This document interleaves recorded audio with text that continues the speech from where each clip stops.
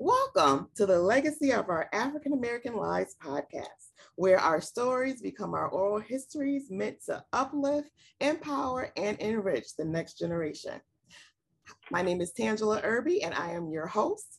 And I am pleased today to introduce you to none other than one of my many first cousins. Our mothers were sisters. I have on the podcast today Cynthia Ebron. Cynthia is a native of New York who moved to California way back in 1994. And we were all amazed that this New York girl would find a place for herself in California because she loved New York as a child. Today, she works as a site director at the San Diego State University, where she leads a staff of 7. She has a master's in organizational leadership. She is a mother, a wife, and she is also a G's Bend legacy. Cynthia, welcome to the podcast. Thank you. Thank you. Oh, I appreciate that so much. I really do. First of all, I want to say thank you for just being in this space right now, just to discuss the history, legacy. I think knowing the past opens the doors to the future. So I thank you so much just to be able to sit here and discuss it. And as you mentioned at the top, I do live in California. I live in the Temecula area, which I like to say wine country, and everyone pretty much knows, or people who don't, wine country is just like Las Vegas, where you have a strip of just different wineries for those wine connoisseurs out there. So I am happy to reside here. So again, thank you. And thinking about doing the podcast, what is of interest to me, I've always loved family. We were a family that we get together regularly. We have our family reunions. And as we're starting to lose people, I'm finding that, at least with my memory, I'm starting to forget so much. And I think it's really important for our generation to reach back to our elders to find out some of these things that we've forgotten about along the way. So one of the things I wanted to talk to you about today is I wanted to find out what you remember. I remember as a child, going back to G's Bend and being back then it was a car ride. We weren't hopping on planes and you weren't getting the whole entire family on a train. You were hopping in that car. Someone was frying chicken the night before. Someone was making sandwiches. You would get the cooler out and fill it up with sodas and water. There was so much in terms of the expense of trying to get there. But all of that was worth the journey. So when you think back, do you have memories of being a child and going back to visit G's Bend? Oh, yes. Oh, G's Bend will always be in my heart. I think while African American communities are no longer invincible, I'm unsure that as a community, we are taking the appropriate steps to preserve the African American culture and our families. And I think that it's important that this legacy continue. And as a family, that we make sure that our children and that we keep this in our heart and pass it on. And it's important to know where we come from, right? My memory, I can remember in my heart, will forever be in my heart, the celebration, the connection with family surrounded by food and laughter. And it's always the backdrop that cultivated the family bond. I remember a sense of easy living, not the hustle and bustle from the big city, because as you mentioned, I am from New York. It was a new cultural experience, should I say, with green pastures, animals, neighbors, and that one store that everyone would go to. And so I just always remembered that, and the laughter, and just being among family and being in that container and having that community, and just the endless communication. So when you talk about conversation, I remember being younger and being there, and I've always been, I'll just say, inquisitive. So I've always wanted to be around and be in a position where I can listen. And I remember our grandmothers sitting around with our aunts and talking and having conversations. And, you know, that was a time where for some people, they would say that children are supposed to be seen and not heard. But what I remember vividly is all of the life lessons and things that they would talk about, and some of the things that I draw upon, you know, right now. When you think back to our grandmother, is there anything specific that you remember? Oh, wow. I have this story that I want to, I don't think I've ever shared this, but I remember our grandmother as being a strong woman, and she was really beautiful, and she just was playful at times, right? And I remember I was in the back, and she had these big pigs in the back yard, and they were hogs, and they were just playing, and they were like children. And so I was on the back porch, and I was like, where is that noise coming from? And they were just, it was like kids. And so when I looked over, they were like in the, what you call the slop, just, you know, just playing. And I was going to throw something over at the pigs. And all of a sudden I heard my grandma say, don't you hit my pigs. And so I just always remember that. Sometimes I think about that, and I just laugh, but I just remember that she was such a strong woman and just had a real great sense of humor. And she had, like I said, there were so many kids, right? And so the number of grandchildren, there were a lot of us. But I remember, and it's funny that you mentioned the pigs, because I remember, I don't know how old we were, but grandma insisted that she had a pig that she was saving for my brother. You know, we had never thought of coming back or, you know, living down there at that point. But I remember going down, and I was always afraid of the animals. So I remember my grandmother taking my brother in so he can go and see it. I should ask him if he remembers that. But that to me was the funniest thing. And I don't know if you remember, but I actually remember being down one summer and you actually rode a horse. I did. And I remember I was kind of apprehensive about getting on the horse, but I took the plunge. And I remember our cousin Bruce, we took the horse to when they go get the water, I don't know what you call it. It really escapes me right now. But to the spring, that's what it was. Spring, we yes. took the horse to the spring. Oh my goodness, so many memories. And the horse was like, it was like an hour, and the horse was still consuming all this water. And I was like, well, when is he going to stop? And he was like, you know, Ruth was like, oh, well, this is what they do. And so that was really like one of my first memories of actually getting on a horse and riding a horse.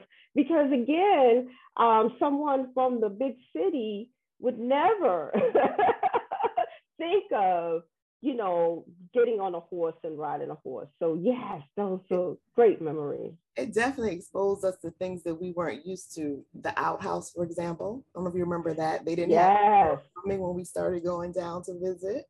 Right, the outhouse, and then it was the pump that was outside, as the water pump, as I remember, the outhouse. And then it was a barn that I remember where the greenery would grow, and like the eggs and the chickens, and it was just filled with so many different varieties of like I said, greenery and just animals. And so it was like a thing where I was kind of overwhelmed at first, because it was like, well, what do I do first, and how do I play, and how do I take it all in? Again, it's that family unit and having that history and being around that type of environment that kind of shaped who we are today, right? Yeah, definitely. Definitely. And I remember, you know, at night it would be so dark. You know, if you're used to the city, you're used to city lights, and that still isn't the experience down there. And I remember that, you know, at time for bed, our cousins would tell us stories and make you afraid to go to sleep. Yes. There's just so many things that I remember that were all just good times. I mean, we couldn't wait to go down there and just when you talk about the love, it's something about being around family. Coming up in the city, you're used to certain things. So breakfast food Mm-hmm. was breakfast food, right? So I remember Mm-hmm. going, and one morning for breakfast, we had chicken, brown gravy, rice, and biscuits. Exactly, exactly. And if you remember, breakfast was served at like 5 or 6 o'clock in the morning. It wasn't like breakfast was like 9 or 10 o'clock. Breakfast, I remember grandma being up early in the morning and you would smell the food. And so breakfast was served early in the morning. And I was like, what is this? Again, it was a different experience. And it's nice to be able to experience different things. So then you can, honestly, in terms of life, it helps you deal with people from all different backgrounds because Yes, you're exposed to something that was just a little bit different. You know, exactly. you talked a little bit about how the history shapes who you are and who you become. Talk to me a little bit about what are some of those things that we were taught, or whether it was taught directly or if it was something that was implied that you just picked up and it has become a part of you. I think as far as community and having that hospitality, I think being around the family and being around our family, food is always involved. And I think it goes back, if you really look at it, back from slavery. And that's how people were able to really come together. They had nothing else to do. They had, especially on a Sunday. And if you really look at it, for me, I love to entertain. So when people come to my house, my history has shaped the way that I entertain. Everyone that comes to my house, you are welcome. And that's our family. We don't treat anyone like an outsider. If people come, if I invite someone to dinner and they bring their friend, I'm like, oh, you know what? All can come. And so again, my history and having that hospitality and having a open house where everyone is welcome and food is there and we can continue those conversations. And so that history has shaped who I am today, and I still instill. And just to add to that, you made me remember, back then it was not uncommon to have children in your home that weren't necessarily your daughter or your son. So we've had Exactly. other family members that were welcomed into the house. So Yes. people say, well, your grandmother raised my mother, Yes. in a total sense of community. And it was like whatever you had, you were willing to share with someone else. Exactly. Yeah, exactly. Selflessness, it was really where what is mine is yours. And so, and share it, and I'm still like that till this day. If someone does not have, and like example is one of my girlfriends from New York had come to visit me, and there was something that she didn't have, and I was like, oh, you can have it. And her husband said, why is Cynthia like this? She was like, oh, that's just sin. She's always like that. And so I had this sense where if people lack and they don't have, I'm willing to give. And that, again, is the way that I remember. And my mom is like that. Let's If you talk don't about have, if you So don't have, let's talk about your mom. here What we go. when you think back again to how her upbringing has shaped not only her, but it's also shaped you, because when you think about it, so there's your mom, there's you, and now there's Mm-hmm. your daughter. So there are three generations there. What are Mm-hmm. some of if I were to ask you what's something that you learned from your mom that you internalize and you're passing on to your daughter? What would you say that is? Well, what something that I learned from my mom, again, as we continue to have this conversation, is about family and the family unit and being a powerful unit. My mom and there's so many things that I have learned from her, but that's the one thing. It's all about family to her. It's all about welcoming people. It's all about having that family unit and being around others. And no matter what, stick together. You're here, stick together with your family. That's all it's back about with her. So, And then again, just having more, having lots of food, having lots of resources. If she, I wouldn't say hoard, but my mom does have a lot. So, Okay. so what I will add to that is, and it totally makes sense right now, because I don't care if it was a set of sheets, if it was a pot, I don't care if it was a pan, a cup, or a mug. She always had something for my mom. Yes. Always Yes. had something. She's not the type that, and even now I can pick up the phone right now and call your mother and tell her I needed something, and my Aunt Lucy will have it for me. Yes.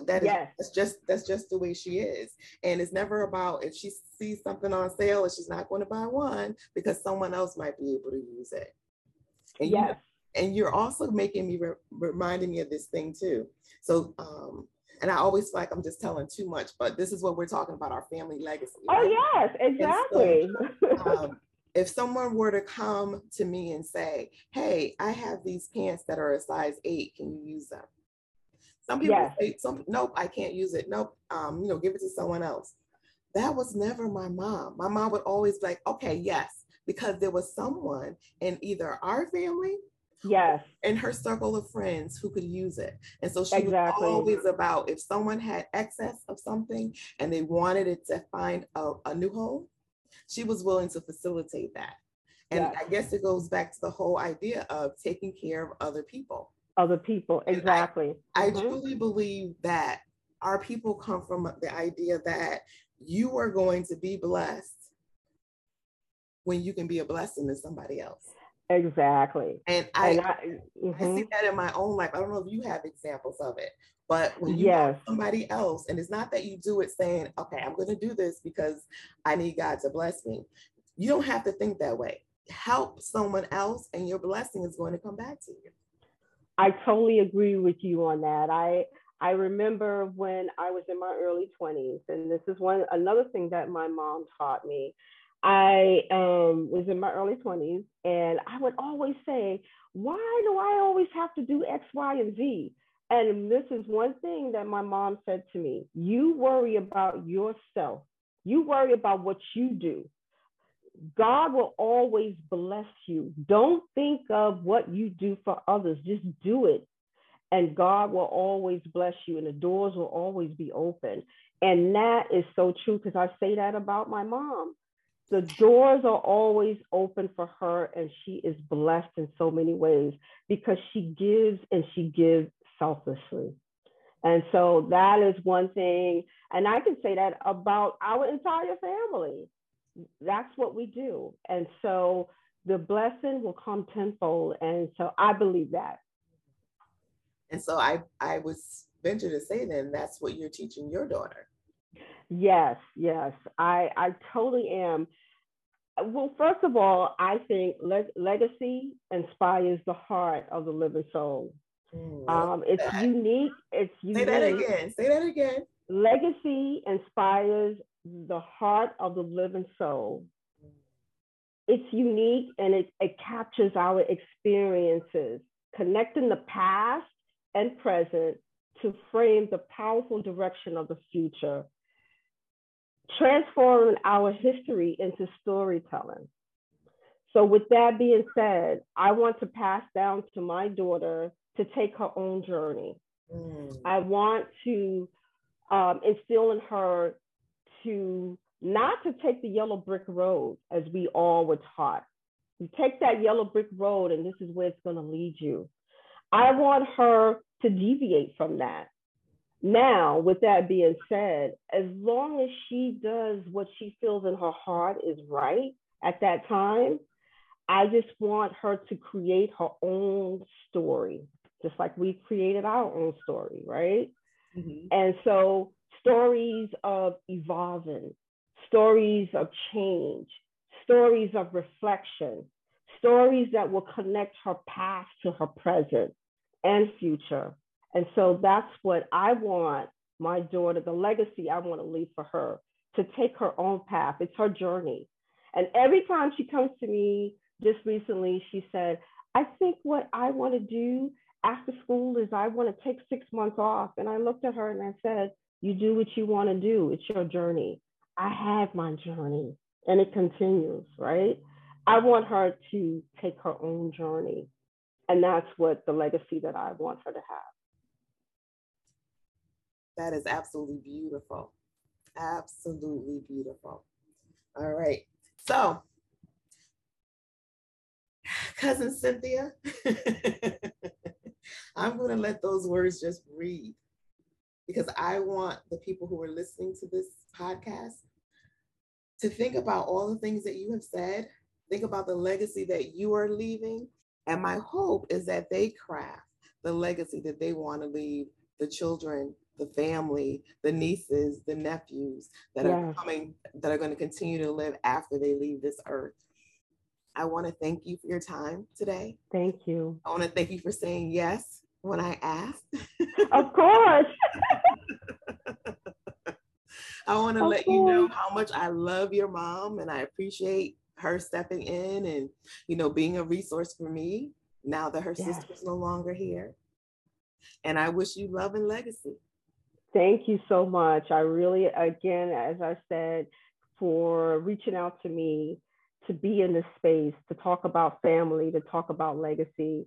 And I hope that I shared something that someone can take away and say, that's what I want. And that's the legacy that I want to leave for my family. Amen. Thank you. Have a blessed day. Thank you.